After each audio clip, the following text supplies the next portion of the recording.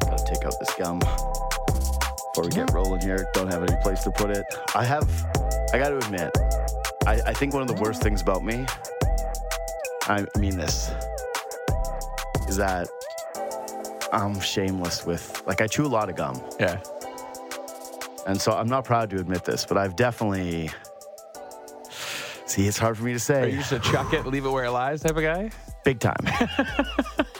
In public, yes. Yeah. Like, I have whipped gum before. Sure. Yeah. But I've also stuck it underneath things before. Wow. Yeah, I know. I'm a bad guy. I admit it. I'm a bad guy. Like, that is bad. I can't tell you the last time I've done the, like, not at a restaurant. Okay, thank God. Because at a restaurant, you could just ask for a napkin. Yes. It takes 2 seconds. Yes. But I'm saying in a place no napkins, I've done a stick and go. TTC. Have you done the stick? No, because in the TTC, if I've ever done it, it's been a under the seat toss. Okay. But I have done that. I have done that. I'm sorry. How many gums are under that table right now? No, 0. I would never do it at work, although I will admit that one time in a long time ago. Yeah, see, Simon's checking, but you won't find it. I'm not going to lie. There is? This state right here. You never sit here, but right here. Yeah, there's gum? Gum under the table. Under yours? Oh, yeah. See, I've never sat there. Have you ever seen me sit where Simon sits? No. Exactly. So you know who that is? Simon? It's not me. I don't chew gum. It's one of only 2 people could be the criminal perpetrator. Well, actually, there's fill-in guys right now. Actually, now we got to solve this mystery because I got to tell you, I just admitted that I am a gum sticker and thrower. Like, I'm admitting to my crimes, okay? But now I want a full-scale investigation into who did that. That's important. It's a workplace. No, that's what I mean. It's a workplace violation. So either it's the guys that are filling in. Here's the only suspects it could be. The guys that are filling in right now on the morning show. And as if they would have the audacity to fill in and stick gum in a studio that they barely get to be in. B, it's Gunning. Don't really see him chewing a lot of gum. Yeah. Or that is a remnant of the past, and it's Justin Cuthbert. It's only those 3 options. I don't want to hear anything else about anybody else. It's one of those 3. And we will find that out today. Anyways, I will be contacting Ailish during the break, asking her how often she saw Cuthbert chewing gum in the morning. That's obviously because she's not a snitch. She would never just be like, oh, he would have done that. Or I could see him doing that. She would cover for her boy. Sure. The 2, it's like, does it look fresh? See, that's the thing. I'm not really. Pogo with a stick. Pogo with a stick. Pogo with a pen. It's pretty hard. Yeah. It's pretty hard. That's what she said. I couldn't help it. I don't know. Gumgate. This feels like, I got to say that if we were doing the betting odds, we did the big board, I would have Brent Gunning minus 250. Justin Cuthbert plus 185. Interesting. And then the field, plus 300. Jobo, maybe? I hate to bring it up. If it's long term. No. Joe is too scared.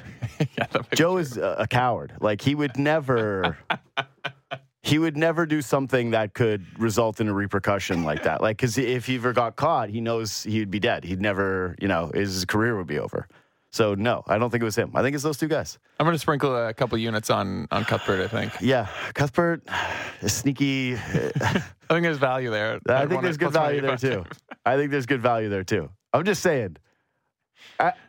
Here's the other possibility. That it's someone that I've brought in here to co-host or to sit in and do an in-studio hit. But I would notice that. I would say, because if someone came in with gum, I would immediately be like, where are you going to put that gum? Anyway, this is derailed the show. We got to get off Gumgate. But yeah, that's disgusting. That's horrible, horrible, horrible behavior. The Raptors played one of their most entertaining games of the entire season last year. And I know that we always do the hyperbole of the best and the worst. And I talk about it all the time.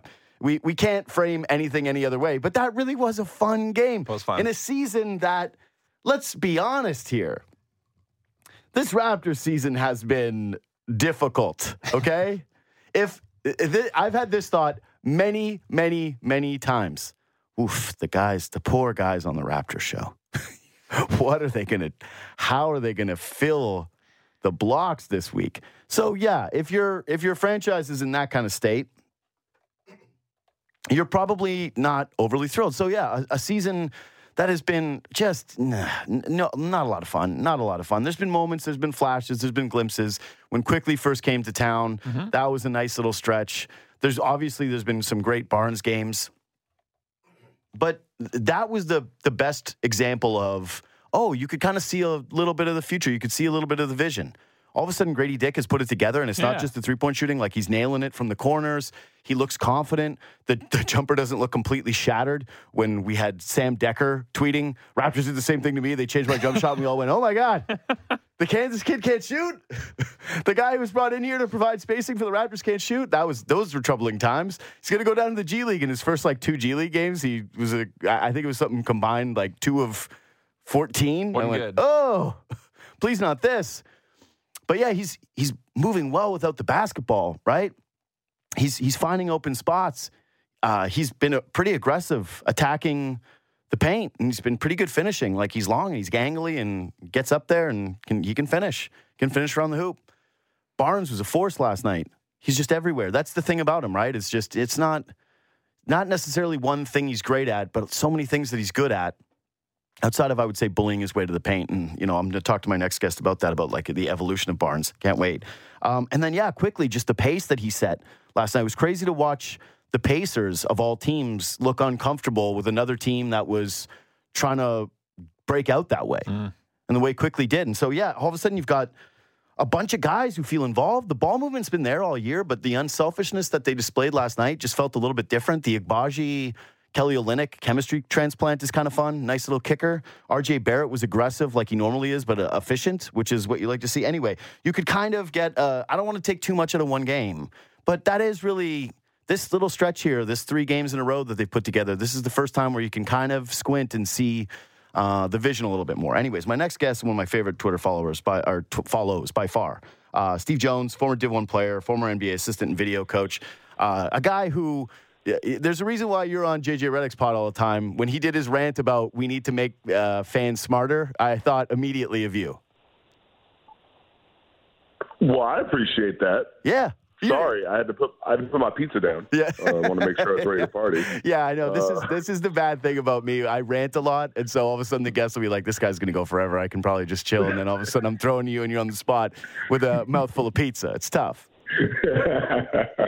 No, I'm happy to be here. I appreciate the kind words. Optimism in Toronto, eh? Well, okay. I should say that it's a little measured optimism, right? This has been a real slog of a season. Friend of the show, Sirat Sohi, I was looking at her team rankings yesterday, and she had a C-, and I went, that actually feels generous to me. But so that was the feeling I had when I read her article yesterday on a grade versus how I'm feeling about this team today. But I don't know. I guess we'll just kind of start with that. Is the Raps, to me, clearly have these 3 core young pieces in Grady Dick, now Quickly, and Scotty Barnes. And I wonder what you just think about sort of what they have as a whole, because to me, after the trade deadline, I kind of looked at it and went, this is a real strange mismatch of players.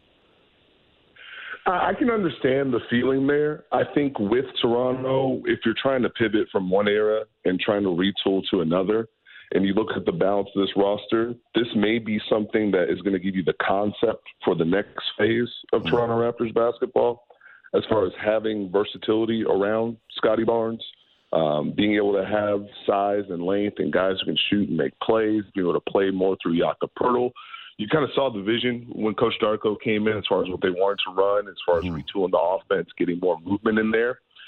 The issue was, my feeling was this is some really good offense. You're running some good sets. What happens? Why is it taking 10 seconds? And so you move on from Pascal, you move on from OG. You now have more guys you can mold into what you're looking for. I think the movement has picked up. The assists have been fantastic. But in totality, it's just about RJ Barrett making quicker decisions. IQ being the type of guard that you're looking for in pick and roll as far as being able to put pressure on defenses and just being able to consistently throw lineups out there that have that kind of mentality to where we can move the ball from side to side.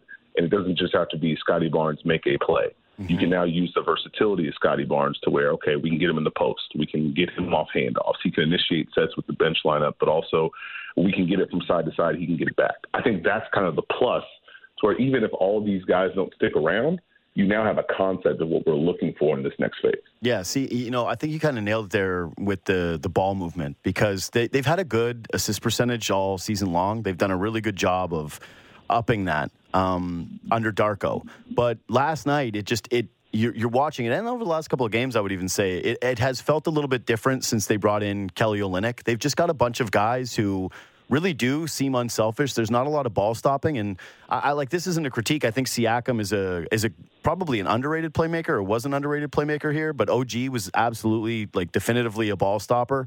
Good off the ball, but on it, yeah, it would die. There's not a lot of guys where it's just it's a black hole where it goes into with the Raptors, and you're like, oh yeah, that's not coming out, that's not going to move. No, I think that's a big plus. You mentioned Kelly Olynyk. I think one of the things I like about that addition, regardless of how long he stays a Raptor, the fact that you can have the offense run through Pirtle to a degree, where you're running handoffs through him, he's flashing at the elbow, if things break down, he can keep things moving. Now you bring Olynyk in. Obviously, he can initiate, he can space, he can make a lot of those passes. So you kind of have that continuity offensively. And now you're being able to bring in Ochai Agbaji, you're being able to bring in Grady Dick in a context that makes a little bit more sense, especially for Grady Dick.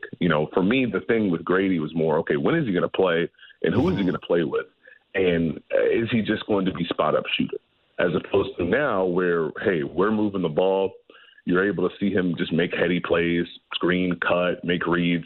Ochai Agbaji's cutting has been fantastic. So that context is going to help those young guys. They have a clear path to play. And I just think that's been the positive for Toronto. When they play the right way offensively, you can start to see what they've been trying to get to all year. Mm-hmm. So how much of this do you attribute to Darko? Because he was kind of, I'll say just from this base, it was a slow warming up process from the fan base. Oh, I can understand that. I think there's a vision of Toronto, and I think it was a tough timing deal in the sense that I think Toronto needed more movement in the half court offensively. I feel like people felt that. But at the same time, that core, how much further could it go? What more were you going to get out of OG in that sequence? Now you're taking Pascal, who has had a certain success a certain way, not that he can't play off ball. And I thought he actually did a pretty good job of fitting in off ball. But now you're asking him to adjust to what you're trying to do, and it's tricky. When you have the concepts down and you have the personnel that can match it a little bit better, you start to see how it can be more impactful. I think that's been the best thing as far as I want to make sure we play a certain way. I want to make sure that we're moving the ball and playing together. And now the personnel is starting to match that vision more. I think that's the big plus. Mm-hmm. It's tough for coaches when you have a vision and idea and you're trying to instill that on a team as opposed to getting to know a team and understanding what the highs and lows are. So do you think that the personnel is now in a place where it seems like you feel better about how they'll develop these guys surrounded by a bunch of the dudes that they've injected in here? My worry was always like, okay, you got Quickly, and he's going to come in and try to prove that he's a lead guard, and he wants a big contract. And, some of these other guys, maybe there's a mercenary feel, not knowing whether or not they were going to be around with Toronto. But the buy-in does look pretty... Yeah, it looks like there really is some so far. Again, it's a very, very, very small sample. I could be, asking you to come on in 2 weeks and be like, what the hell happened? It's so bad. It's so terrible. But do you like the makeup of the players right now around those three young guys? Because I think that everybody understands the main thing right now is not necessarily winning the games. It's ensuring that you're getting the most of the development of those three, that you're finding out more about those three young guys. I think, yes.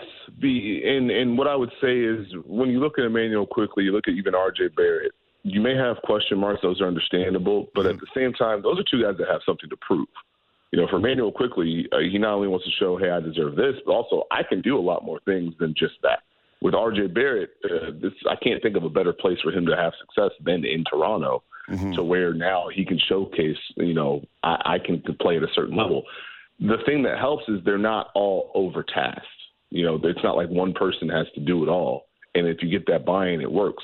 I like the fact that they at least have a template, and being able to clear the pathway to make sure that Agbaji and Grady did both play, to be able to have Scotty Barnes be enhanced to a degree to where, hey, we're handing you the keys to a degree, but it's not like you have to create everything. You have to run every pick and roll. You got to score all these points. It's kind of more of a holistic deal to where we're going to upgrade and enhance all of your abilities, but we're going to do it in the right context so that, you don't feel like you have to make every single play or force the issue. I think that's probably the most important thing. Yeah, it's pretty clear that Scotty's playmaking is already at a really high level, especially given his age. He's taken a step this year with the set three-point shot, the above the break set one. It hasn't been as good lately. At least it did start the season really well. He can bully his way to the basket, and when he does that, it's kind of efficient in two ways, which is like I always say, he gets 2 feet in the paint, and you feel like he's going to score, or he'll make the right read, and he'll find somebody for a pass. But what do you want to see from him? And this has been the $1 million question for I think a lot of people. But what do you want to see the next development for him be? Because when it comes to his scoring package, it is still pretty limited, and yet he still can be pretty effective just with that bully ball. I'm going to get to the paint. That alone in the scoring package. I would say just continue to develop the quick decisions. I think that's when Scotty Barnes does his best. Even if it's a pick and roll and he sees a read and he rejects it, he can see those cutters when he's making those quick decisions and flying off screens. Usually good things happen. Mm-hmm. I think for me, it's the beauty of it is that they can use his versatility as an advantage to where now, hey, we can fly you off screens and post you up. We can get you the ball in different areas. So now it's not necessarily he has to do exactly one thing.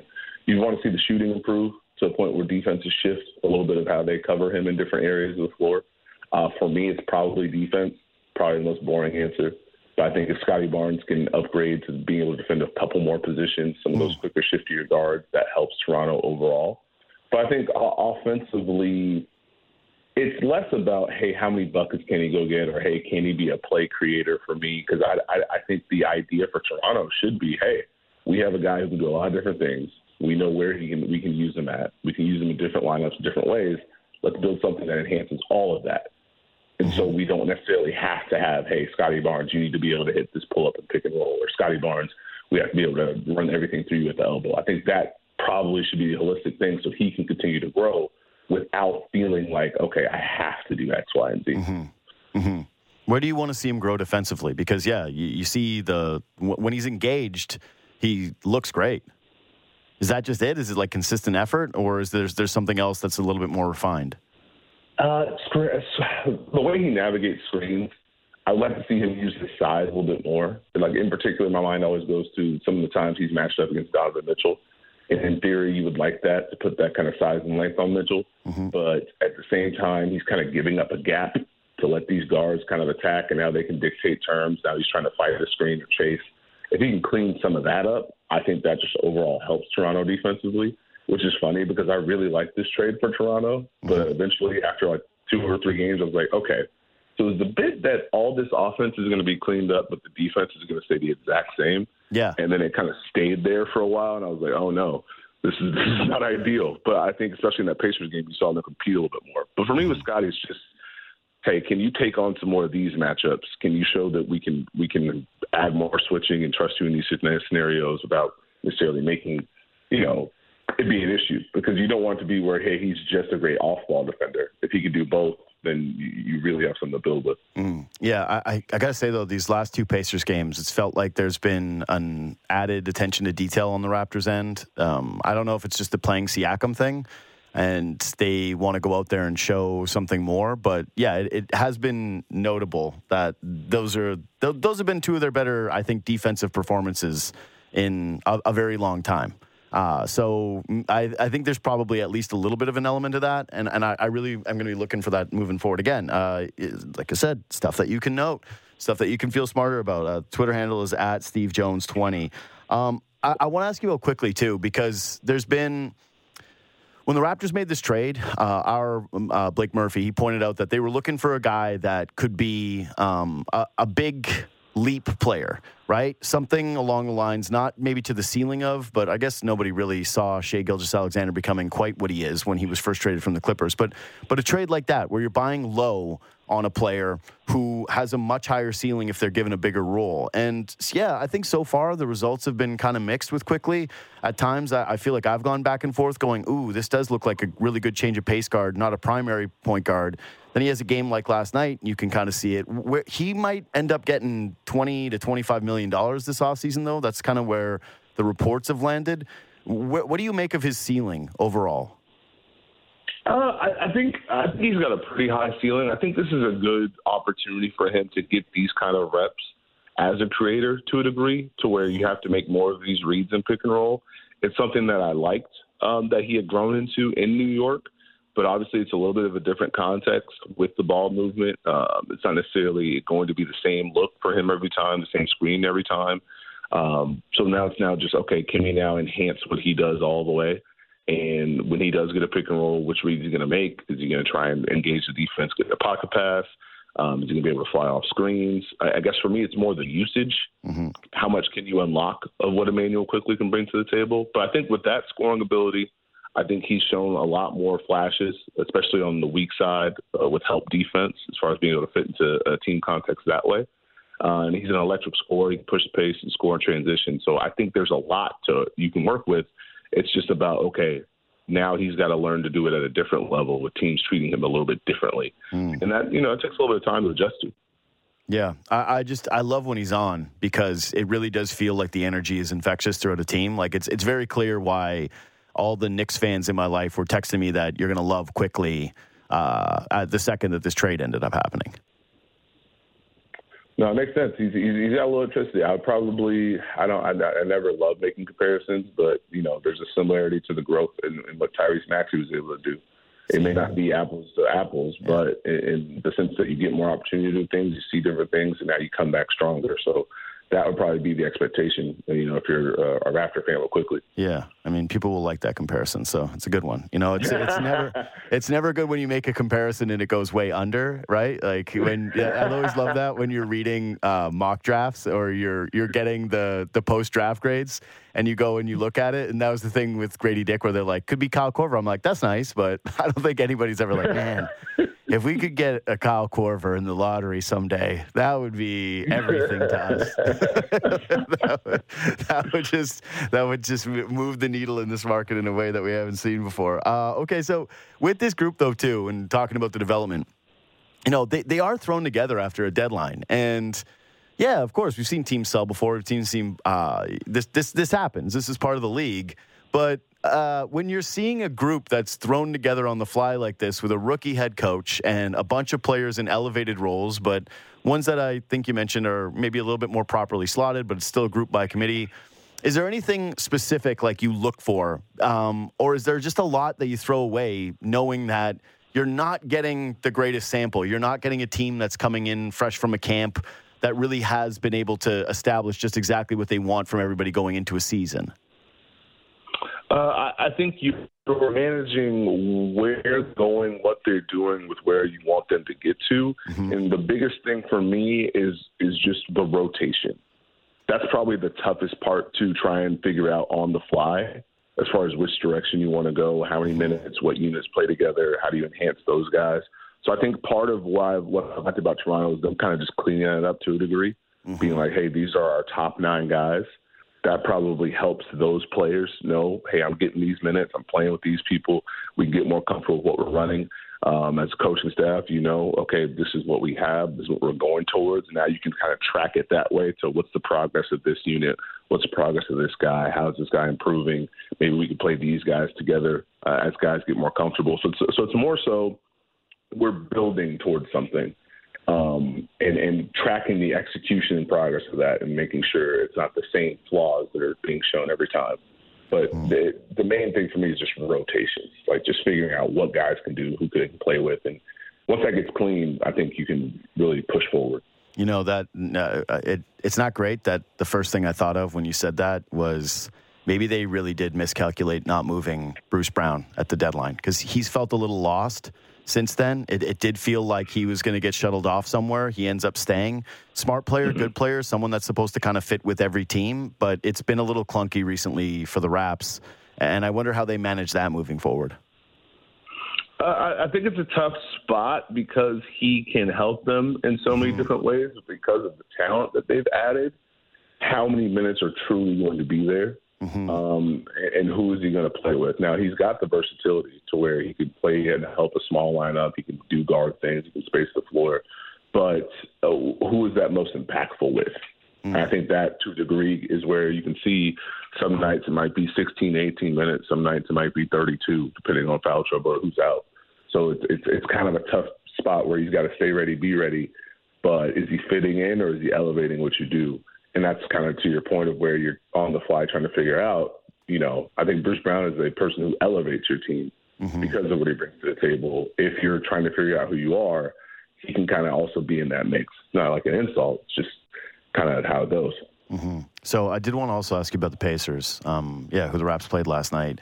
Because, I granted, I didn't watch them very much. I watched a little bit of the Mavs game, but not a ton over their winning streak before and heading into this game. And I feel like maybe I'm a jinx to them because whenever I watch a Pacers game, I'm always like really underwhelmed. And then I'll look at a box score and be like, oh, they were really, really well tonight. This looks good. So if I was a Pacers fan, I wouldn't want me watching these games.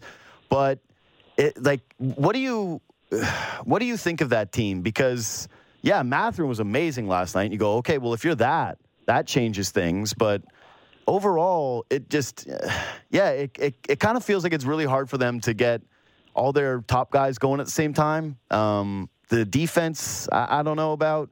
Do you think that group, that core, is going to be able to turn itself into a title contender?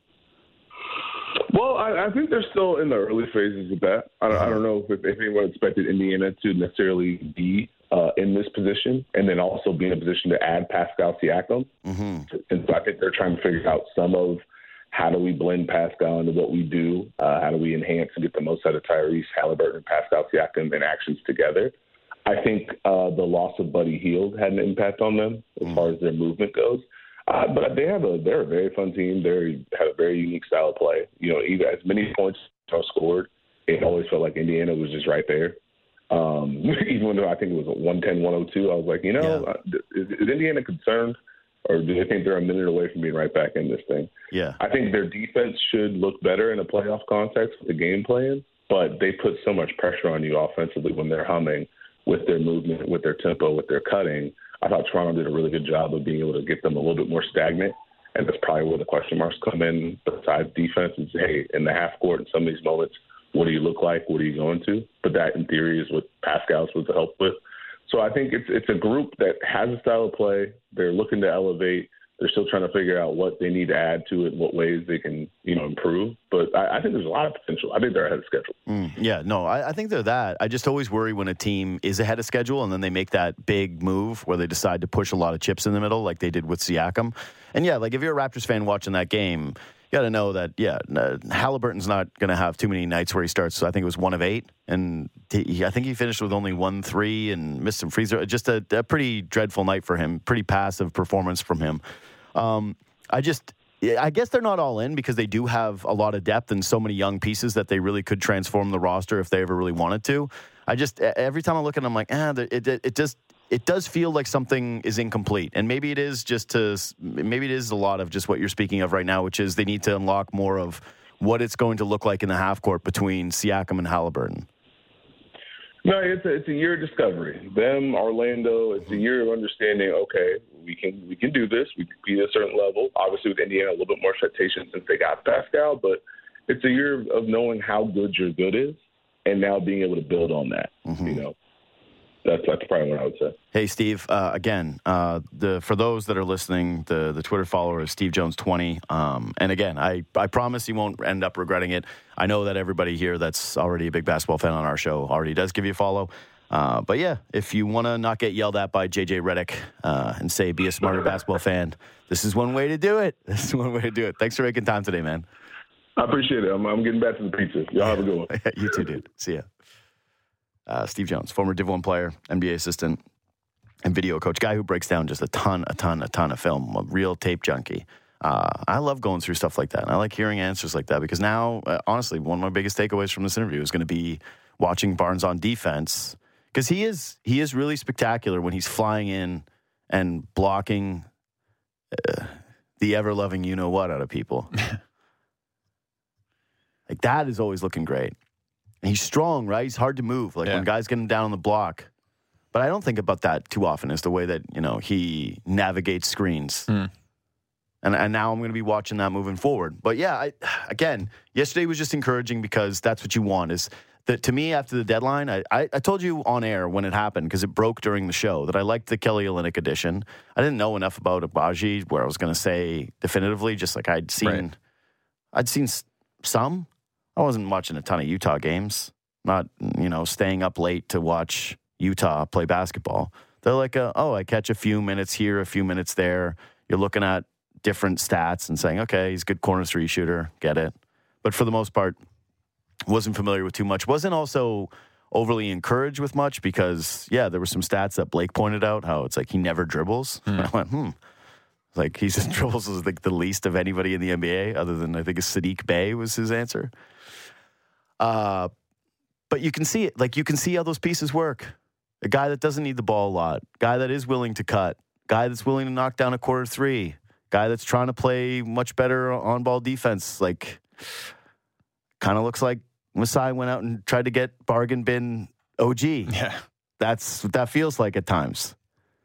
I really love the way that Kelly Olynyk, it's just, he's so crafty, man. That's one good thing about having him out there is the defense, you're going to have moments where you're like, holy crap, right? They've got moments where they'll have Grady Dick on the floor with Kelly Olynyk and quickly, and you're like, I don't know if they'll ever get stopped. This is just trade buckets. It's getting easy baskets here. They've got to cover up a lot. But offensively right now, if you're looking for those guys to grow and you're looking for them to feel a little bit more confident, this might actually be a better mix of players than I originally thought. And the one guy who I assumed was going to be a great piece moving forward that I was not upset that they didn't move Bruce Brown has been, as we mentioned with Steve, it's been just a bit of an uncomfortable fit. Feels like they can't really get him involved. And again, it's not a ton of games. I get it.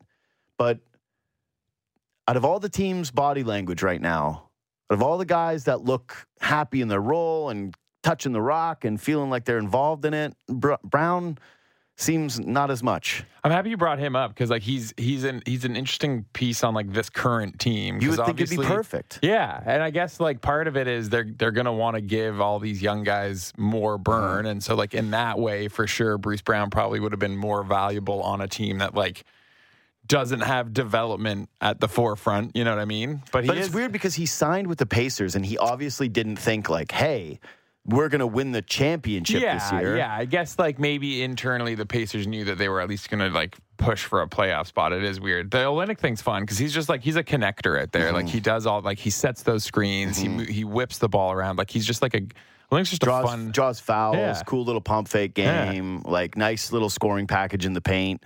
It's just, he's fun. He's really fun. Also, I got to tell you that this is part of my reason why I just can't get down with the Pacers. I can't stand the way Miles Turner plays basketball. Like, I know that people love him, and I think that he's actually, I don't know if he's a Blake favorite or a Raptors show favorite, and there were moments where it was, hey, should the Raptors do an OG for Miles Turner trade was a real sexy thing. And I know he's a 7-footer that can block a shot and hit a three, but he's like the epitome of what I don't want on a team at a 7-footer, where he's not a dog. Yeah, he's not a dog.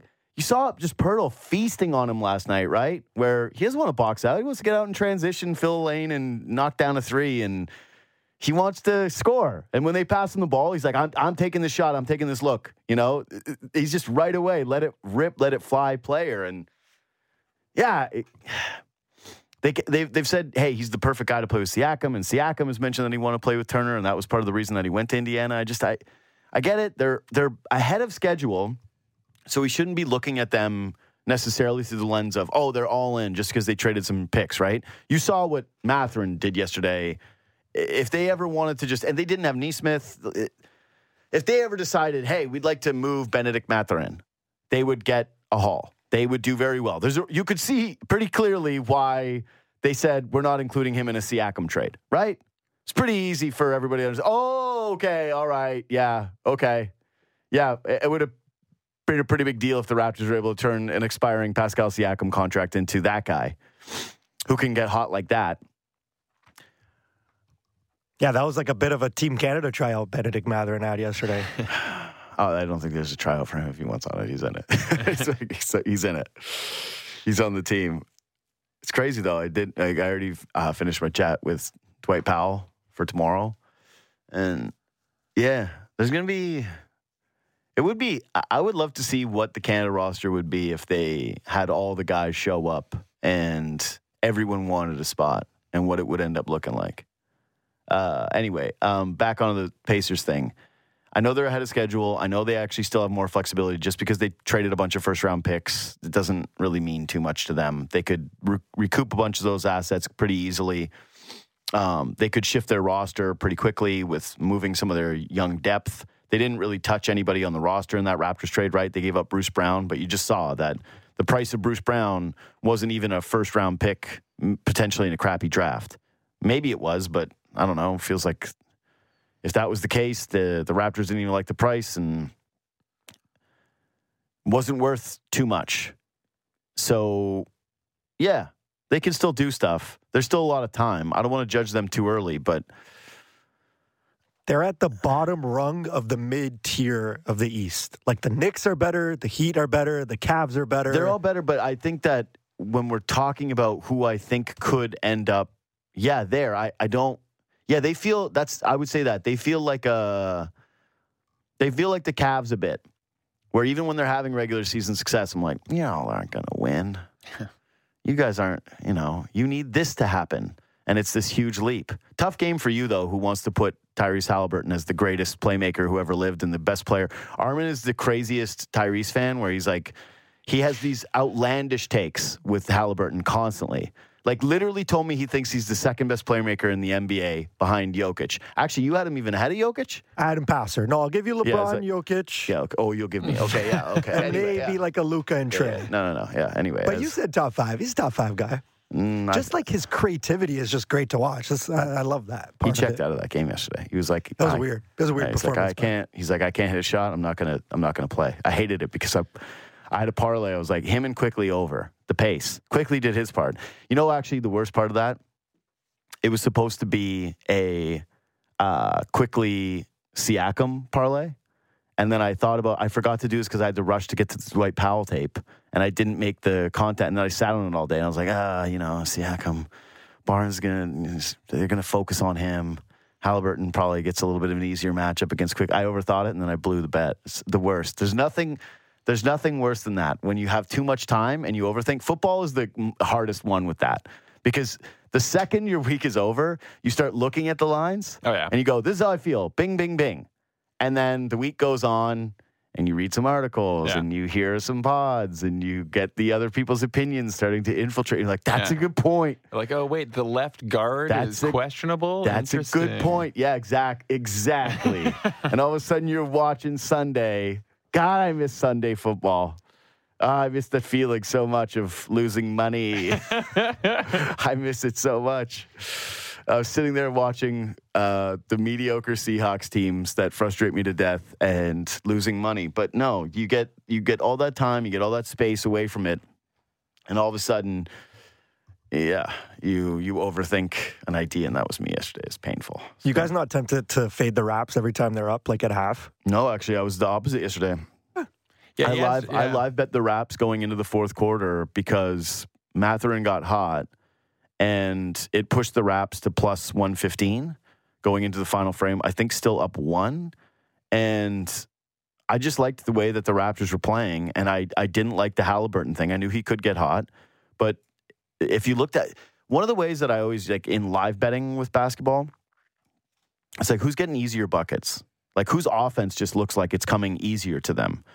It's not what the score of the game is. It's just the fluidity of it. And the Pacers got back in that game because Mathurin was just hitting step-back threes and fadeaways at the end of the shot clock. He was incredible. The shot-making was wild, but it didn't really feel sustainable. And then he has that one heat check, and you go, okay, that's over now. do something else. And Siakam was engaged, and Siakam was getting to his offense well, but I just didn't like the rest of the. I didn't really love the rest of the Pacers stuff, and I didn't feel like Indiana could get stops either. The Raptors were dialed in, and so I went, this is a decent number. I actually went the other way. I bet the Raps, even though it's crazy because the Raptors, if you want to look at really encouraging things about last night, if you're going to try to extrapolate, and hell, this is what it is. It's like, it's a reactionary show. It's yesterday's game. But the Raptors in fourth quarters this year have been awful. Like, been a really, really bad team. Like Sirizoe, again, she wrote her article. It's up on the Ringer right now. She pointed out that, here it is. In February, bottom three defense, but the starters have been outscored by opponents by 13.5 points since Pirtle's return, getting destroyed to the tune of 27.8 points per 100 possessions in the fourth quarter. It's not very good. Getting cooked. And that has been the thing, right? And that's what happened with the last Pacers game. They have not been very good at closing, and it makes sense because you're a young team and there's guys looking to different roles, and we've seen it with Barnes too. Like we saw it in the Oklahoma City game where he's just not ready to be a closing scorer. He gets super passive sometimes. You're not giving Scotty Barnes and being like, create us a bucket and knock one down. He's not that guy yet. Understandable. The committee approach that they had yesterday is where you go, oh, that could work. You know, everybody gets a touch. All of a sudden, if Grady Dick is knocking down his open shots, all of a sudden, if Kelly Olynyk can draw a couple fouls with the crafty post moves that he has, if all of a sudden Barnes can get to his spots, force two on the ball, make either a good pass or end up getting a mismatch that he can attack, that's the other thing with him too. Is I'm surprised Jones didn't bring it up. Is that's the one thing with Barnes that I want to see too is better assessment of when he's got a really good matchup and taking advantage of it. Either way, that was really encouraging. That was really fun. All of a sudden, Leafs and Raps are fun. Hey. That's nice. Yeah, that is nice. It's nice for my life. We deserve this. That's nice for my life. Man, Grady, though, like he has a nose for the ball. Sorry to bring him up again, but like I was so surprised. He takes charges. He's, I don't know, he gets to his charges loose balls. thing was always what he does, though. And it says it's a calling card of a lot of guys who don't play defense very well. It's just be able to take the bump, be able to take the contact. Like Kelly. Like those two are really good charge takers, so it's nice to have. You got to. It's the only hope you have. We don't have much shot blocking, so. Yeah, outside of Scotty. No, he's looked great. He really has. He has looked really good. Yeah. It's. Yeah, I know that there's always going to be the people on Twitter that are like, "Oh, did you guys give up on Grady Dick?" That lame stuff. It's the worst. It's like, yeah, his jump shot was completely broken. He's brought in here to shoot jump shots. People had their doubts. Duh. It's how it works. It's how analyzing sports works. Yeah, it's not giving up. It's he was really bad. Yeah, I know. It's the lamest position that you can take out of everything on Twitter. Did you guys apologize? Stuff like that is. I the remember worst. what you guys were saying. Yeah, no, it's just the dumbest thing. Anyway, what I do like though is he when they drafted him, the reason why I liked him out of Kansas wasn't just the jump shot. It was that he could do all the other stuff offensively. Like I was like, no.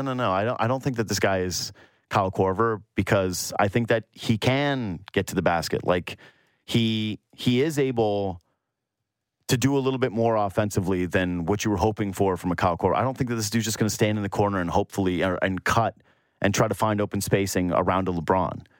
And you've seen that. And man, confidence. That was the other part. He's a confident kid to the point where he's making these cringeworthy TikToks where I went, God, please don't. He wore that red jacket to draft day, right? Like he has that part of him. It's pretty clear he is a highly confident kid, and I would be too if I had that jump shot and was. How tall is he? 6'8"? 6'6". I'm just looking at his thing now. 6'6"? Yeah, he's tall. 6'6". Yeah, no, seems bigger than that. I want to remeasure. If this was the carnival game where they're weighing people and he came in at 6'6", I'd be like, get the ruler immediately. He's 6'8". Yeah, he's 6'8". Yeah, okay. ESPN says 6'6". Yeah, ESPN's wrong. Wow, Jayhawk says 6'8". That's so weird. The Jayhawks. Now I'm torn. I got to tell you, I'm willing to compromise and settle that he's 6'7". He's not 6'6". That's too short. He can't be 6'6". Like, show me him side by side with RJ Barrett. Yeah, you know what? His NBA draft profile says 6'8". So yeah. ESPN's... See, ESPN liars. You're just liars. ESPN lost their fastball. the confidence has clearly returned with the guy. Just the way that he's playing on defense, too, everywhere on the floor. He just looks like a guy who's fitting in. And I know there's been some people. My brother was texting me going, when do they start him over Gary Trent? I went, nah, Gary Trent's not workable off the bench. We've seen this over and over and over again. Like, plays better with good guys. And I think Trent's been fine. So I'm not rushing Grady into the starting spot. If he's playing well, you do what you did last game, which is you let him extend his minutes and you play him in crunch time, and that's it. But yeah, fun stuff. Anyways. 2 last Grady Dick things. He's shooting like 50% on just over 4 3-point attempts this month over pretty decent. So the stroke, and you see it when you watch it. Like he I looks can't remember confident. a miss. I know.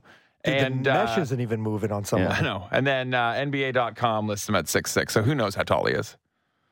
We'll never know. So weird. We'll never be able to find out. So hold on.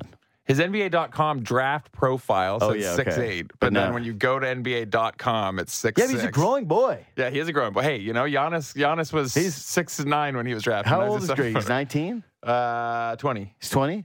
I mean, if NBA.com can be believed, he's 20. I think he grew. Here's my guess. There's ain't no way he's 6'6". He's taller. If he's 6'6", it's a shocking 6'6". Yeah. You're telling me he's not taller than MJ? Come on. I don't know what to tell you. Gotta be taller. Anyway, quick break. Let's talk about Leafs goalie situation. Sportsnet 590, The Fan. I'm going to do goalies after Brian Boyle, who's coming on in a couple minutes. Love getting to chat with Brian Boyle.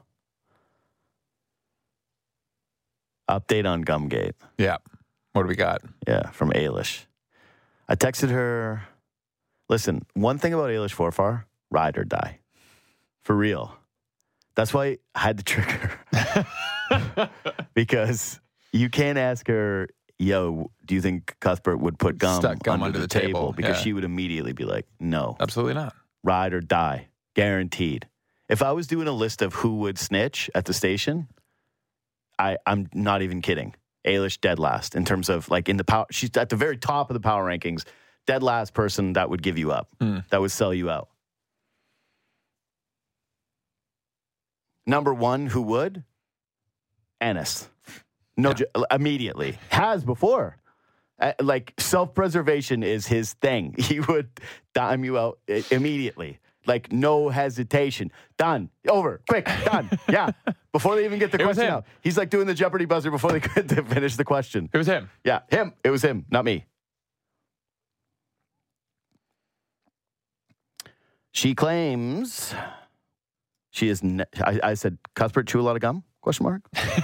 Just out of the blue, by the way? That's just out of the blue type? Nice. Yeah, at 9:30 in the morning on a Tuesday.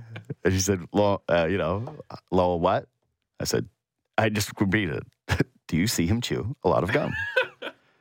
And she replied, I have never seen him chew gum, actually. And then I explained what the question was for. But by the way, that's the type of answer you give when there's ever a suspicious question that drops out of the cloud. Anybody starts asking questions, suspicious questions, you've never seen that person. I don't know what you're talking about. Yeah. I never seen how. If you ever, hey, is Armin chew gum? I've never seen Armin chew gum. I've never. I actually think he's allergic to gum. And then it turns out they're like, oh, we were going to give him a sponsorship to a gum company. This would be $10 million. He was going to be the face of gum. And he ruined it. No, but seriously, Cuthbert's out. Okay. This is now down to gunning / fill-ins. Yeah. / also Simon. No. No. Oh, yeah. I'm not a gum chewer. Yeah. All I got to say is you found the body. You were the last to be seen with the body. You went to check. Yeah. Here's the thing. Why would I rat myself out? Why would I even notice? That's the number one thing that criminals do. Following they return to the scene of the crime. Like an arsonist? No, they return to the scene of the crime. Have you ever seen me chew gum? I know the answer's no. I never have gum. Know. I'm not a gum chewer. I don't know. Maybe. No. Never. All I'm saying is that you've entered the list of suspects. Oh, God. Yeah. Anyways. All right. Quick break. Brian Boyle. By the way, Ennis says that he's never seen guns chew gum either. Wow. A lot of protecting going on around here. Starting to feel like a conspiracy. My seat's starting to heat up. I was going to say, Simon in real trouble.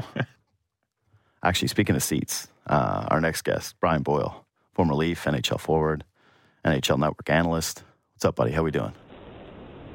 What's happening? How we doing? Good, man. Okay, so the segue here is seats, because I saw you tweeted a segment about how upset you get at people who stand up at the back of the plane and rush to the front, which, of course, right? Like, those people are villains. Those are the scourge of society. There's no question about it. But when has your big ass never flown first class? Like, what are you talking about? Like, how is this an issue for you? Are you just mad because the people, they push past the curtain? Like, how long has it been? Look at my stats, man. I'm a grinder. Yeah, you're sitting coach. You're 6'7". You're sitting coach. I don't believe you. Listen, when you have 5 kids and you're trying to book a flight and your wife wants to come on the trip, yeah, for the little kids hockey tournament, then she can't come on the trip and she's dragging her feet a little bit. Not to drag my wife, but oh yeah, it's too late. Book the plane ticket 6 days in advance. The prices go up a little bit. Plus, you got to keep the kids humble. So we were in the 19th row. Oh. And somebody in 25, some moron decides it was. Like, there's no connecting flights. We landed at 10 p.m. We're not in a rush to get anywhere. That's. If that was the case, like, fine, go ahead. Like, everyone should get out of that person's way. Like, let's be courteous. We've all been there. We got to connect, all that. No, it's like, I'm getting off first, and you're the worst person that's ever lived. Bro. Yes, I completely agree. Listen, I completely agree. The thing is, though, I kind of blame you a little for this. Can I just say why?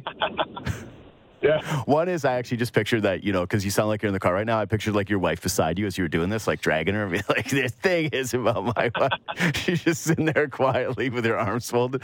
But when there's a guy, if I see Brian Boyle on the plane, I'm like, hey, listen, you're the enforcer of the common decency of this vessel, brother. Like, you have to be out there and giving people the stare downs and the hand up. And if push comes to shove, you got to be the person who says, you got to be the person who says, like, you in a rush or something, or like back to the back of the plane, because this person's going to listen to you. You're basically you're the authority on the plane. Unless there's an undercover agent, it's you. And so kind of falls on you. This was under your authority.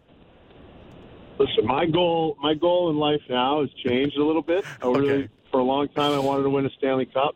Yeah. Now that I'm on TV a little bit, and my goal is to not go viral for the wrong reasons. True. But that would be the great reason. No, that would be a great reason. Yeah, if you went viral. I also. Yeah, but I go crazy sometimes. I have a little temper. Yeah, okay. And if I let the tiger out of the cage, I got a 6-year-old and 8-year-old that are looking at me. Yeah.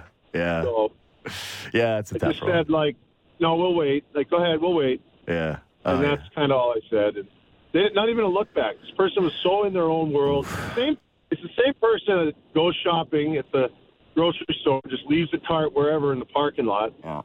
Like, you're the worst. Dude, I think about this all the time, how self-involved people are becoming. And I don't want to blame everything always on phones because I just sound like the oldest person in the universe. But, like, I swear to God, the common decency and the self-involvement of people now in terms of never empathizing or thinking of others, like, it's wild to me. Like, yeah, just little things, just holding a door for somebody in public, letting somebody sit down if you're on a train who's out, like, it's diminishing, man. I swear to God, it's diminishing, and it makes me a little scared about the future. But the plane one is awful, because if you're on a plane, and especially if you're in coach, like a commoner, like you gotta.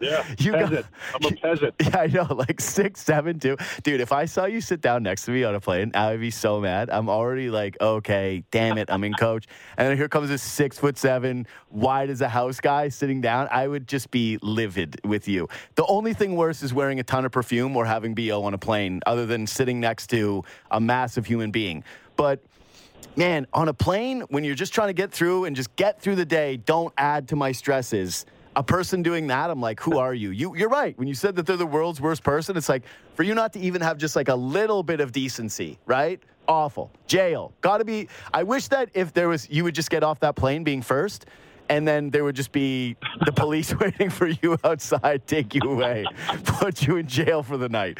God, it would be so good. It would be so satisfying. Okay, so hockey stuff. Leafs are on a 7-game heater. Let's start with this. Do you remember the longest winning streak of your career? No idea. No idea? I don't remember either. I didn't have it prepared. I actually have another thing from your career prepared. But, yeah, you didn't have a long winning streak where you ever had, where you're like, man, we're really humming right now. This is really going? No, I probably did, but I just have no idea how long. I was on some good Tampa teams, good New York teams. You know, I have no idea how many wins. Okay, not maybe the how many, because I was going to say this is crushing because the big premise of this is that, hey, maybe the Leafs have turned a corner by doing this and what this can do for their confidence moving into the playoffs. And you're like, I don't even remember how long we had. I'm like, oh, my God. Yeah, you did have a long career, though, so let's just say. But, okay, being on a winning streak, though, is there maybe a moment from one of them, from some of those good teams that you remember like, hey, damn it, this is – guys start to get superstitious, guys start to get weird in the room about messing with stuff? Yeah, you know, in Tampa, Stammer would do things like that a little bit because we had some home winning streaks. We always had chances to like break a home record or whatever it was. I remember in Jersey, I didn't start the year playing because I was sick, but we started the year 9-1, and everyone picked us as a lottery team, and there was nothing said about it. We just kept playing. There was a lot of guys on that roster that had a lot to prove. Mm-hmm. And, you know, we ended up making the playoffs that year, and a lot of it had to do with that start. Now, I've been when I got traded to Nashville a couple years after I played in Toronto, I got traded down to Nashville my second year in Jersey. Mm-hmm. They started the year like a house on fire. We ended up winning the Central, but we were like, I remember just conversations in the room being like, if we didn't have that start, we'd be fighting for the playoffs. We're not playing well enough. So in that sense, it can get to you. When I look at the Leafs, I look at, like, who have they beat, right? They beat Colorado and they beat Vegas. Mm-hmm. Like, yeah, you want points and you want to keep winning, and there's these winning streaks, especially this year, I feel like it's been crazy, the streaks for and against. Like, teams have dropped 8 in a row, and obviously Edmonton won 16 in a row, but I would look at who did we beat if I'm in that Leafs room. Like, that's the confidence, that's the swagger, that's the what are we doing right now, how do we bottle this up? Because we beat teams that have high expectations like we do. Mm-hmm. Yeah, those 2 wins were massive. They got another one tonight against Vegas. And, yeah, Vegas is beat up. They're missing a bunch of key guys. But to me, it's like we've done a couple things. One is the Leafs have been historically kind of underwhelming against some lesser opponents at times. It's felt like they lower their play to their competition and that they can elevate it throughout the regular season. Like, they're really a roller coaster ride historically. They haven't had a 7-game winning streak like this in 20 years. So it also carries the added meaning because, you know, that always everything gets tied into the historical stuff with the Leafs. You can't escape it, which probably is a little bit more difficult as a player. But yeah, the bottling thing is the question for them, right? Because they had this super emotional event with Morgan Rielly cross-checking Riley Gregg in the face. That results in a 5-game suspension. And the word around the room was, hey, they're going to use this as a potentially galvanizing moment for the team. Everybody calls them soft, and yet they're this team that continues to accrue suspensions. And all of a sudden, the guy who's up for the Lady Bang is getting slapped with a 5-game suspension. They feel like the world is against them. They appeal. They don't get anything from it. The rest is history. But do you buy that? Like, do you buy that this actually can change the attitude of a team? And if it does, is it something that you can sustain or does it run out? Well, it has to sort of be reinforced here and there. So the suspension stinks, and that was not, you know, but that's Morgan Rielly just being fed up. And that's a guy who carries a lot of respect in the room that's fed up with how that game went. Okay, it's not just the slap shot in the empty net, right? That's not the only reason. It was like, what are we doing here? We're better than this. And I think when people say that galvanizes the group, it's not just the one event. It was like, holy smokes, look what Mo just did. Let's get it together here. Let's bring a little more emotion and passion, and that's what separates most teams. Unless you can't get saves or whatever, like the teams that are good, who can bring that emotion the most often? And I don't think there's a limit to how often you can do that. If you condition yourself and your team to do that every night, you understand what it takes. Like, that's part of it. It's not talent. They don't need more talent. They have guys that are playing better now. Yeah, that's good. That's a belief. Like Max Domi and Bertuzzi, these guys, they have to play with that passion. These guys can be real problems for other teams because of an element that they can bring in their game. And when they do that and they're emotionally invested, like they feel a part of it, like what Bertuzzi didn't feel for most of the year, now he feels like he's a part of it. Look at his game. Mm-hmm. And that goes right down the line, the whole lineup. That is what every team tries to get consistently and what you absolutely need if you want to have success, especially in the postseason. If you do it all year long, when the postseason comes, you don't spike it up at a crazy rate where you can let things get away from you and get out of hand. You know how to handle those situations. And then you're calm and cool under certain pressures. You start every game on time. Mm-hmm. That part of it is what I think is going to really help the team, and that's why I think that what Morgan Riley did ultimately is going to help the team. Yeah, honestly, you're in such a tough spot when you're in the city here, because if you say you believe that there's something that's going to impact their overall success, people just immediately start making the parade jokes. No, I don't think that they're going to win the Stanley Cup because of this, but I do think that there is some meaning to be gleaned from this streak, especially for this group, and it's the things that you outlined that they ended up falling into. Like, yes, it's great that they circled the wagons around Riley. Yes, it's great that they felt as though they needed some more emotion in their game, but that is translated in the streak to them falling into figuring out, yeah, Domi and Bertuzzi need bigger roles, and that they found this line together where there's real chemistry. And, yeah, the stuff that you're talking about, that they really seem to have tapped into more guys on the team feeling like they're involved, and that it's not just, hey, the four forwards and the rest of the team is just mercenary plug-and-play pieces that can end up between 9 and 13 minutes basically every single night. And it has been the starts and the finishes and the attention to detail. And I do feel like at least you have this sample for the team. I'm sure that they'll lull again, right? It's a long season. I don't expect them to tear off the rest of the way. But when they do get to the postseason, they at least now have a little bit more of a proof of concept of how they can dominate. Yeah, absolutely. And, I've been traded to teams where I felt a part of it right away. I've been traded where I didn't necessarily feel like I was part of it right away. It's a hard thing to do. Feel like you're on an island out there sometimes. And when your roles change a little bit, or if you feel like the coach might not necessarily have as much trust in you, you need to kind of park it. And you need to understand, especially come playoff time, like they're going to play top guys as much as they can and keep them effective. Now, you need to figure out a way to say we're all in it together. That's going to be our best chance. Maybe it's not so much of a discrepancy between the top four forwards, or whatever you want to call it, top three forwards anyway, and the rest of the group. But there will be situations where that happens in a game. You have to do that. If you're coaching that team, you have to do that. You got to play your best players. But if you're getting more from these guys, I mean, that's part of the job as a coach, I guess, trying to make them feel like they are needed. You also, as a player, need to prove that you can be. And I think they've done that better. It doesn't happen right away. There's new guys that come in, and sometimes right at training camp it works. Other times it takes a certain amount of games. They're good enough to keep themselves in the mix, just talent alone.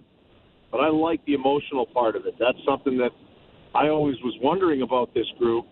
They're starting to show it, which is really positive. Yeah. Well, yeah, you were around some of these guys, and granted when they were much younger, but it really does feel like Morgan Riley, out of all of them, has been able to tap into that emotional side of the game that has wavered, I would say, at times with other stars on the team.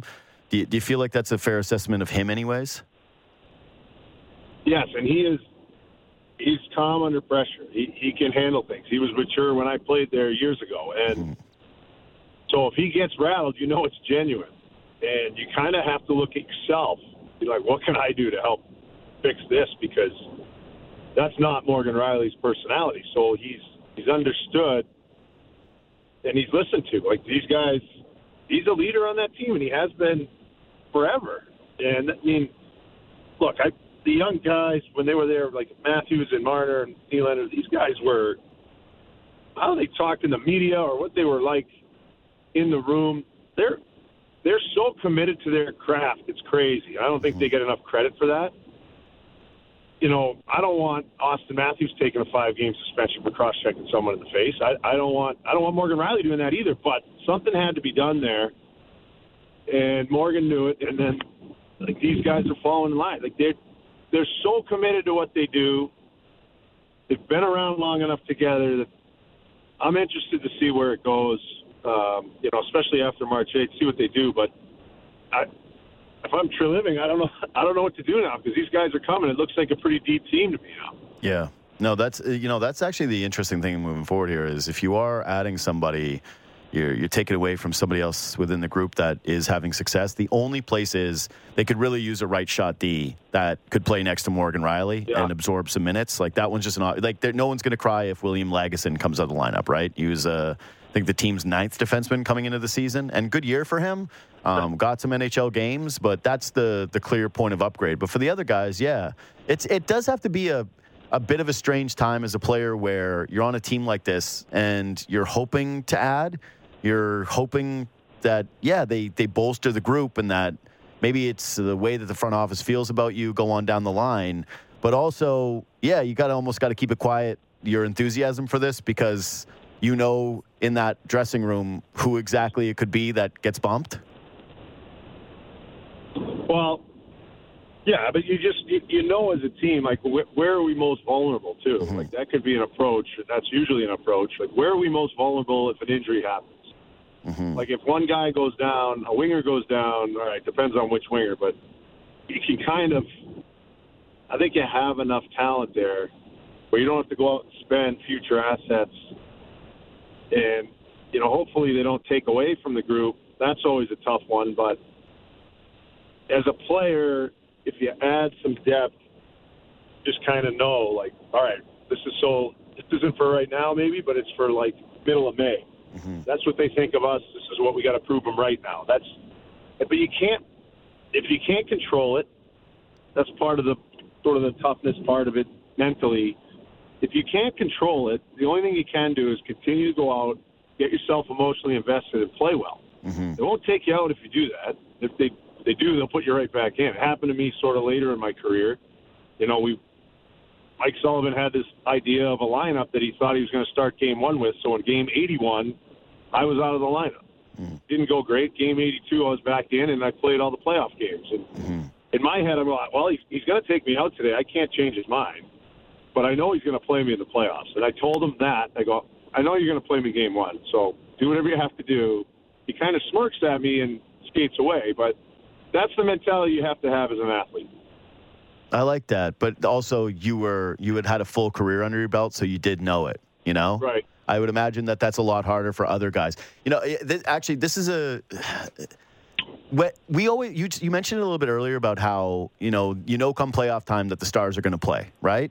And we always talk about getting in a groove and getting in the right space as a player. And we've touched on it a little bit with the buy-in and some guys feeling better, the Bertuzzis and the Domies, right? But those are supposed to be guys on this team that were playing 15 minutes a night. Those were supposed to be guys that have a role, didn't have it consistently, are finding themselves. But do you think that we underestimate at times or underappreciate how hard it is for role players who have their minutes moved around or their responsibilities moved around in more significant ways? Because I think the idea we have as observers is, well, your role is kind of supposed to be simplified, and so just do the simple things and don't make big mistakes and you're all right.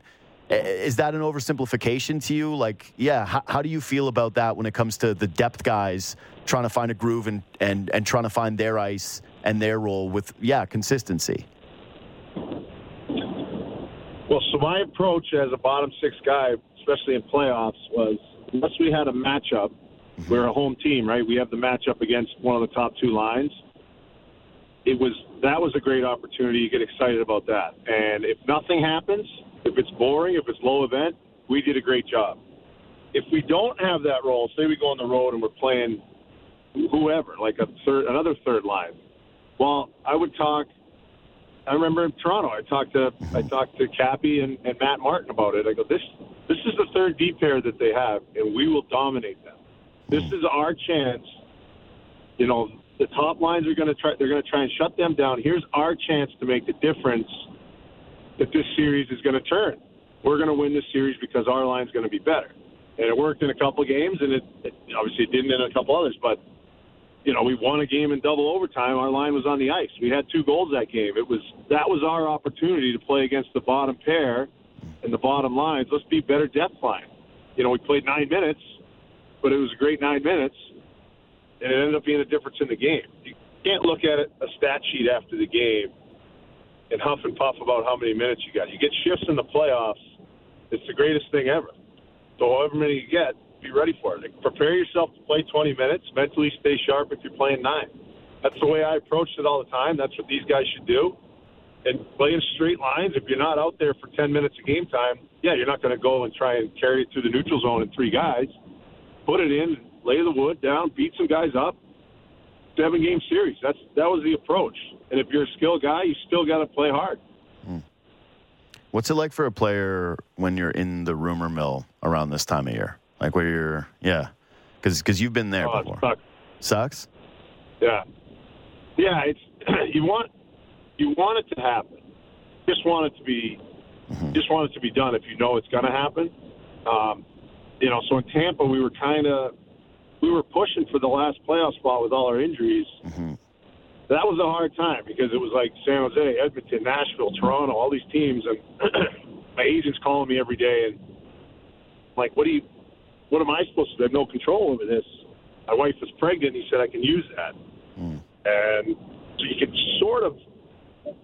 you feel like you have no control. You might have a little bit, but you really are just at the mercy of whatever the deal is. And it's like at any moment it could all happen. And you're just hoping for the right place and try to convince yourself, well, it's going to be a playoff team, so that's exciting. Mm-hmm. But it's not easy. It's kind of overwhelming with, like, I got to move, I got to pack, I got to make sure the family's taken care of. It's not easy. Well, that one was especially weird, though, for you, the Leafs Lightning one, because, like you said, you're in a spot where you just mentioned the family stuff, but where your team still had belief, and then you're moving to a division rival to go and try and win. So there's that added kind of thing. I would imagine that it's a little bit easier when you're completely out of it and your team is terrible and you're like, man, this whole season has been a slog. We suck.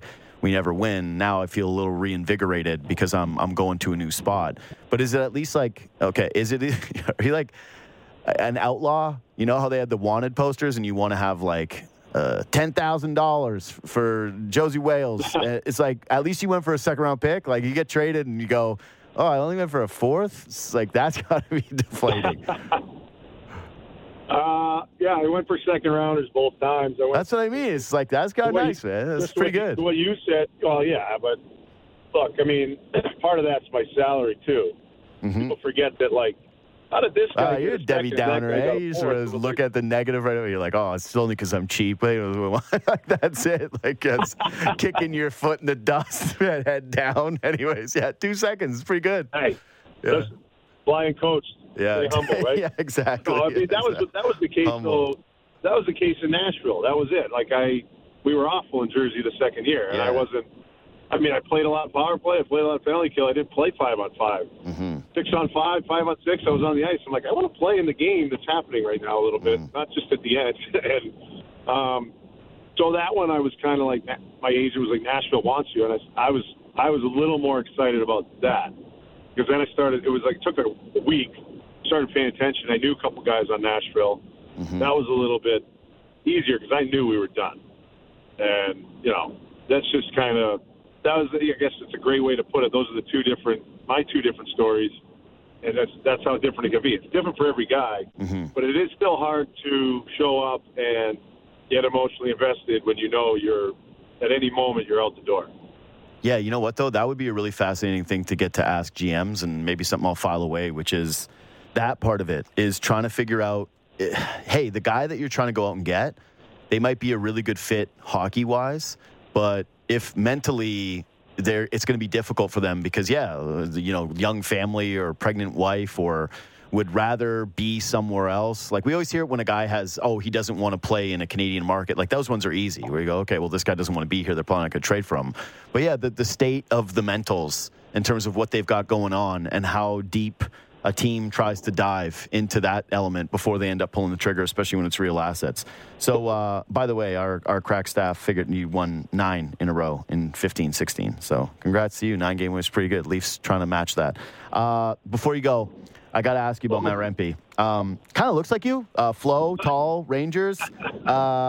You had 3 scraps in your first year with the Rangers, 10 total in your first 2 years as a pro. You also fought Zenon Konopka, which is, that's a nasty scrapper. He's like, there's usually rules where you see someone with cauliflower ears, you're like, don't fight that guy. And I've met Zenon a few times, and if I saw his nose, I'd be like, yeah, I'm obviously not going to fight you. Like, it's pretty clear that we're not doing this. You did, so good for you. Is it kind of like real life where sometimes the shorter, tough guy wants to just take a run at the bigger, taller player? He seems totally engaged in this, but now when you're a young guy and you're in the league, you're trying to make a name for yourself, it feels like you're a literally huge walking target now for everybody that also wants to make a name off of you in a fight. Yeah, and if you're inexperienced, like a Zenon Konopka, who can tie you up in a weird way when he gets a little bit of a jump on you. Yeah. He knows he's not going to get an instigator because he's fighting a big tree. Yeah. But you show up. And I think he fought in preseason, comes out and fights in an outdoor setting in his first career game. Right away. And now everybody wants a piece of him. Mm-hmm. I mean, I hope if he can skate, when he gets going, he can move. If he goes and runs a few guys, has to fight because of that, okay. Mm-hmm. He could change a game for the Rangers because he's just so massive and he can move. And I hope he doesn't think, like, I have to fight every single night for a while. But I also don't think he's going to say no to anybody because he's gotten the tap from some guys. He's tapped a few guys, asked them to go, and they've obliged. It's made a name for him. I don't know if he thinks he owes it, pays it forward to these other guys go. But it's quite the story because we're talking about it on this channel now, and we're talking about it on the NHL Network, and everybody's talking about it. And he plays for the Rangers. Yeah, it's interesting to see. I want to see the kid become, a really effective player. He's just imposing, and but look back at Chara when he started. He fought. He wasn't scared of anybody. He fought a lot. The league was a lot different. Oh, we're aware. But then he got better and better, and then Chara was very, very scary. This kid has the potential to do that. But it's a throwback, and we're talking about it because this doesn't happen anymore. Uh-huh. Like, that fight with Delorier was unbelievable. It was so good. It was just such a throwback. So, Ryan Reeves going to go home? That'll be interesting to watch. Has to. Like, you have to try. Dude, so one, us in Toronto, we know about the Chara thing because he helicoptered Brian McCabe in what was one of the more humbling moments for Leaf fans right in the midst of the Battle of Ontario. Like this picture of Brian McCabe off his skates looking terrified as Chara swung him around like he was a child. Yeah. But Chara had I think, what was his dad, like a wrestler? So we found out really quick that he had this unbelievable strength. He was a freak. Everybody has unbelievable Chara stories from playing with him in terms of just like the physical fitness that he had. But yeah, have you ever been to indoor lacrosse? Yeah, the box lacrosse? Yeah. So when you go to those games and they don't fight, you're like, this is the worst day of my life. Like I expected throwdowns. And when you see it, too, it's like they're not on skates. They're just in sneakers, right? They're pummeling each other. But still, it's awesome. It's so fun to watch. If I went to a Rangers game right now and Rempe didn't fight, I would be like, is there a refund booth that I can go to? I'd be so distraught. So I'm sorry that he's in this spot, but it's one of the hottest things in hockey right now. So I'm sorry, but he's got to keep doing it Saturday against Reeves. Like, it's got to go down. If Reeves is in the lineup, they got to fight. I know. He's so wide open when he does it, though. I know he's scares taking me a little bit, but he just shots. It's we got to just kind of tweak that and then watch out, because I mean he picked up the puck behind his goal line last week, took it 190 feet, softly laid in the corner, and then him and Edstrom, who's 6'7", both ran the same guy. Looked like slap shot. I'm like, this is awesome. I would not want to play against this line right now. They can move. They're big. I just don't want them to fight so wide open because, man, he's taking some right to the face. Yeah. I wonder if the last fight there against Columbus was an eye-opener for him, where he's like, oh, yeah, okay. Like, maybe it's the only way you can learn, though. Yeah. Maybe I got to make some. Chara beat my face in. Yeah. Maybe make some adjustments. Hey, Brian, always a pleasure getting to catch up with you. Sorry about Coach, and I mean that for the people beside you too. Thanks for making time, brother. Thanks, Judy. Appreciate it, man. See you, buddy. Brian Boyle, former NHL forward. Tall guy who sits in coach. Nightmare. You must do that. Yeah. Oh, yeah, I do. But I mean, he's a little taller than me. But it also, still you're 6'4"? 6'5". No, remember, you lie. I'm 6'4". Yeah, you're 6'4". 6'4", and I'm just over 6'4", let's say. Yeah, nobody wants to hear that. But I also pay for the emergency exit leg room. I'm hoping Brian Boyle does. So like $20, you get the extra leg room. Okay, yeah. Simon's on the slender side, though. I wouldn't mind sitting beside him. It's not too bad. Yeah, I could bully him out of the armrest. Oh, absolutely. Yeah, I would get it. I wouldn't say anything, but I'd sit there silently stewing That's for this fine. entire but I would still win it. Brian Boyle, you ain't winning it. You gotta sit the whole flight arms crossed. Yeah.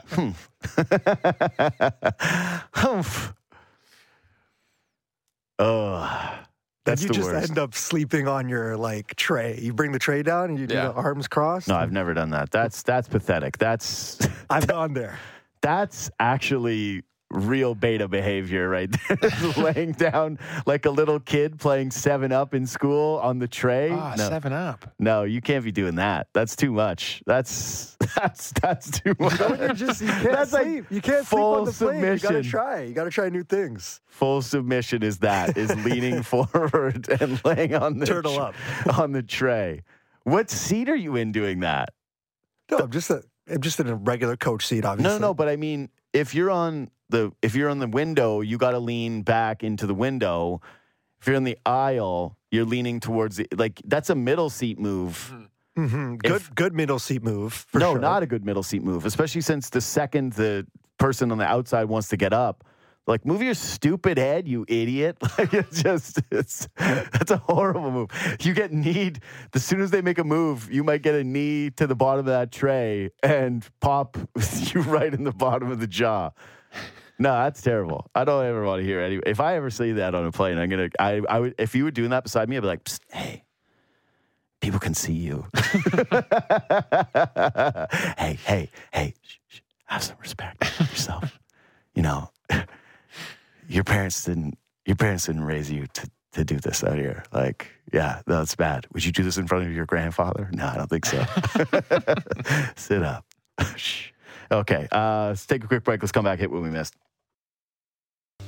Sportsnet 590, The Fan.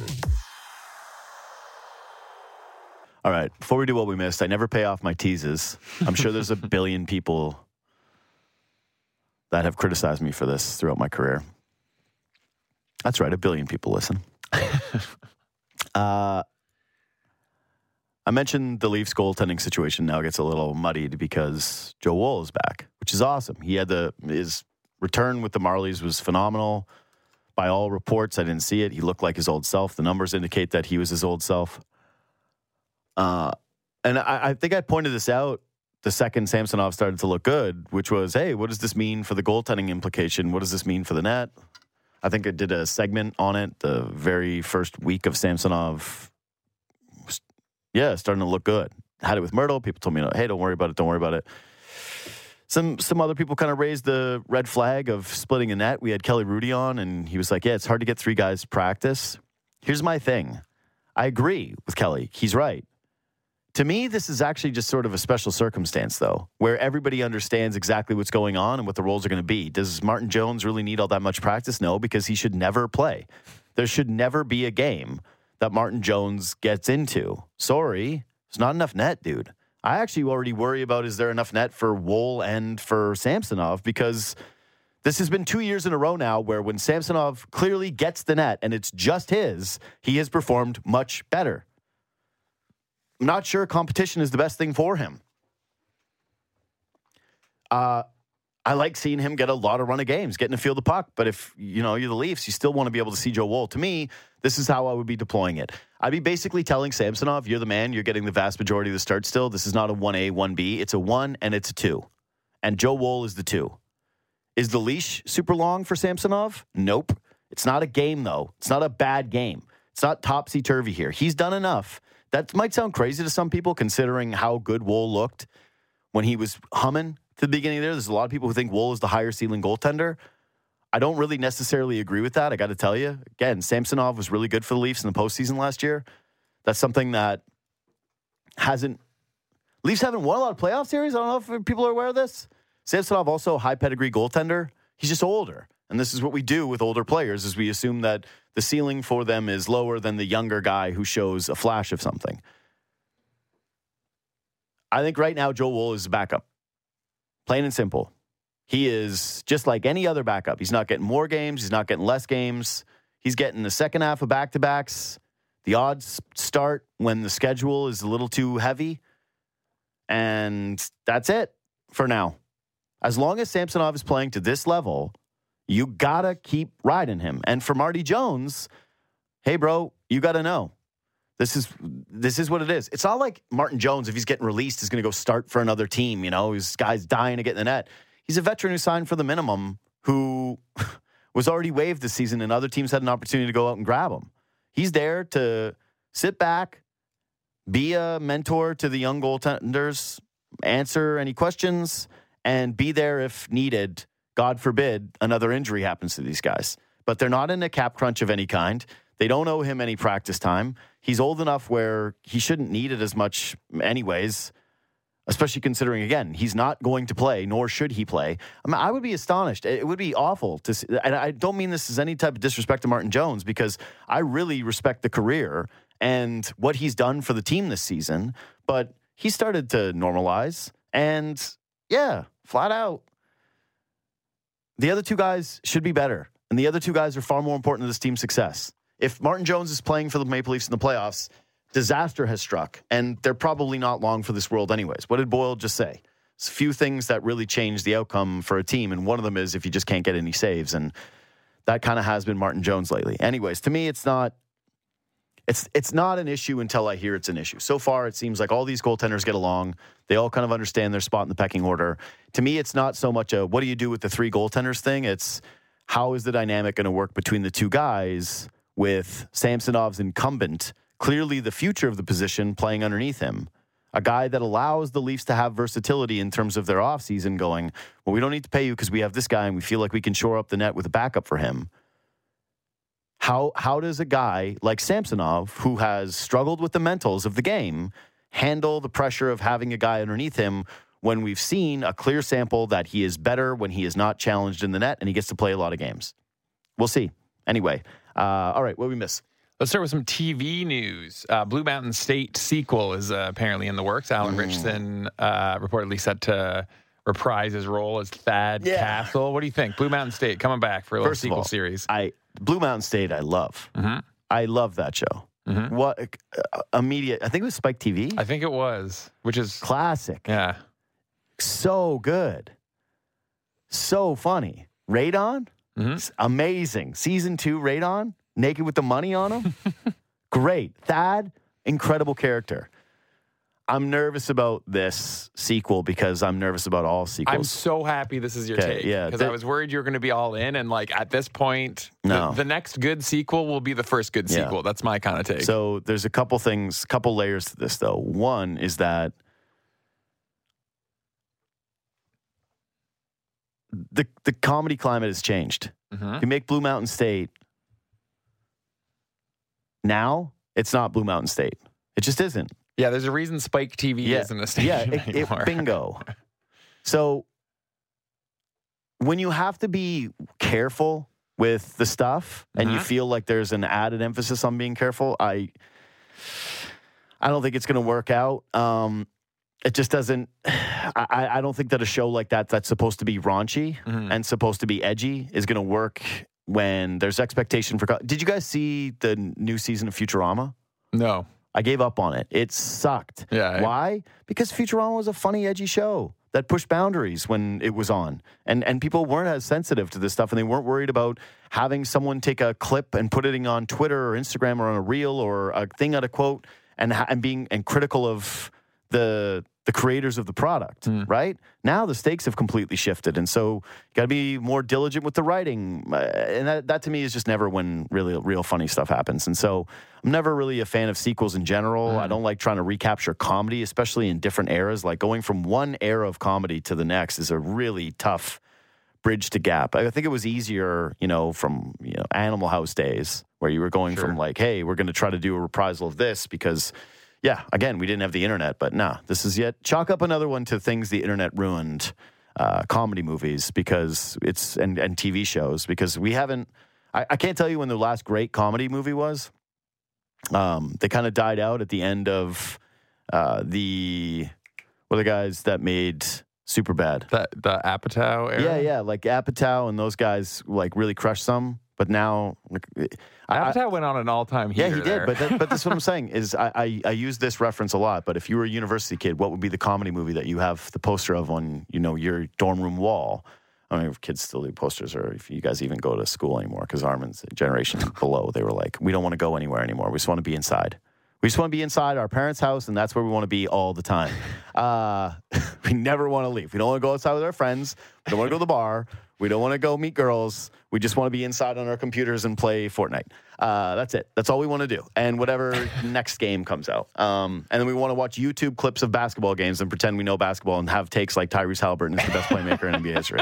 That's how a this generation works. after me, dude. That's right. That's not me. Hey, that's you. Anyway. That's the 2000s and up. It's going to be born crazy. In the 90s, baby. It is going to be crazy. Nice. Okay. It is going to be so wild when sports shows or pods are done by that generation who doesn't watch games. They just watch YouTube highlights. And so they're going to be like, wow, everyone's the best. It's just also, everyone's the Alan best. Richardson, 41 years old. Yeah. No, he's going to be a coach. Is that Obviously. what's going on? Okay, I don't know. He's going to be a coach. He's not going to come back as a college student. It would be kind of funny if he did. Master's program. No. He's going to come back as a coach, definitely.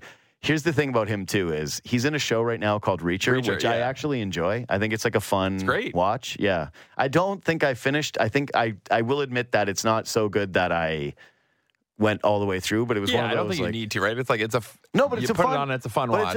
It's a good, just easy. Yes.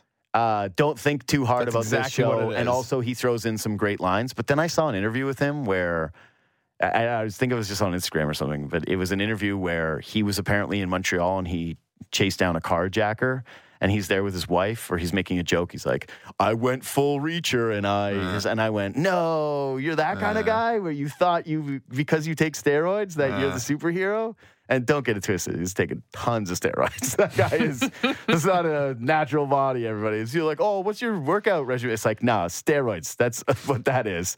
That is. I'll never forget my favorite Matt Hayes thing ever is that he didn't think The Rock was on steroids. It was one of the sweetest things in terms of wrestling. Hardest working man in sports entertainment. It was like, and then he started doing Pain and Gain. Remember that? And he was like, yeah, man, can you just please? He's like, all right, I don't want to talk about this. The best. Sweetest, my sweet boy, who looks exactly like Brian Boyle. I know, we talked about this yesterday. There's no way of bringing it up with Brian where it's like, hey my best friend looks like you. And exactly like you. It's not it's out of every, and you would, this is how close it is. I don't even feel like I'm forcing this take on you. Out of everybody you've ever met in your entire life, has there ever been a more, exact doppelganger than Brian Boyle and Matt Hayes? No, they look the exact same. And it's like a running joke in the Sportsnet newsroom of it's insane. When Boyle was playing and he'd score, everybody would go to Matt Hayes and give him daps and be like, hey, he scored again. Like they look the exact same. Anyway, like he has had other NHL players think that he is Brian Boyle. Anyway. And he's also super tough. The whole same guy. Same, like they're the exact same guy. It's insane. Matt Boyle Brian Boyle does have 13 brothers and sisters, and so maybe Matty was just like the lost one. Yeah, there you go. Anyways, what else? Cam Newton apparently got in a big time fight, or I mean, not apparently, the video service that shows that Cam Newton got in a huge fight at a 7-on-7 youth football tournament in Atlanta. It was kids. It was kids. And guess what? They look like kids because he ragdolled them. Well, so here's the other thing. Cam Newton's huge. Yeah. Just a reminder that Cam Newton is huge. I need the rest of this story. I know some stuff's kind of come out, it seems Yeah, like. I got a little stuff. Yeah. So it was a lot of trash talking going on in that tournament over the weekend. So it basically boiled over from the day before and then on to like the Sunday, I guess it was. And then I don't know what it like. They didn't even give details past just the trash talking. Yeah. Like just reached a boiling point and they ended up going at him. And these are 18-year-olds. Yeah. Yeah. Literally. So dude, there's nothing more 18-year-old dude than thinking you could beat up Cam Newton. Like, that is just the false bravado of that, to go at the 6'5" former football player who's most known for being unstoppable in the toughest place to score is amazing. Those guys are lucky that he just didn't fill one kid in. Like, his hat doesn't even move. The whole time in the video, his hat doesn't move, and he's just ragdolling them, and you see his power versus, again, those high school athletes, one of them would destroy me. Like, one of them would pick my bones with their teeth. And here's Cam Newton just like it's 1 on 4 or 5 and just using one hand to ragdoll these dudes. It's a sliding scale. One of the coaches who has spoken on it since said, and I quote, "Typical Cam." So it's good to know that Cam Newton was just out there talking so much junk and like ready to just fight. Yeah, all right. What's next? What is next? Sorry, I was looking at the Cam Newton. Oh, yeah. Bronny. The latest ESPN mock drafts have Bronny in the 2025 draft. LeBron took to Twitter to kind of say, like, hey, chill out, let the kid play, all this type of stuff. Any Bronny thoughts? My thought primarily is to crap on LeBron again, where it's like, dude, again, you named your kid LeBron James, and he did say he regretted that. Oh, yeah. Fair. Okay. Anyway, so, yeah. 2 is where he's like, throwing out the bat signal of like, leave him alone. He's just a kid. No, but you're the only reason that we know about this kid. Mm-hmm. And 2, no one's looking at ESPN's mock draft, right? It's like a segment on a daytime NBA show. Correct. That goes away in a second. But as soon as LeBron decides to be like, the most famous athlete in the world. He's Quiggum standing in front of the plane crash being like, nothing to see here. Oh, my God. Keep it moving. LeBron also deleted the tweets. I'm on his LeBron deleted them? Yeah, but that's because a stupid thing to tweet. Like, no one's paying attention to this until the guy with, how many Twitter followers does LeBron have? 30 million? Oh, no. I was like, that's too many. 52 million. 52 million. Holy crap. It's way more than I would have thought. Anyway, yeah, just tough look for Bron. And yeah, like his kid's averaging like 5 points at USC. Yeah. It's pretty clear he's not a NBA prospect. Like his name is just anything. If his name is Armin Zargarian. Anyways, leave 5 stars, and we'll see you tomorrow with Ryan Callahan.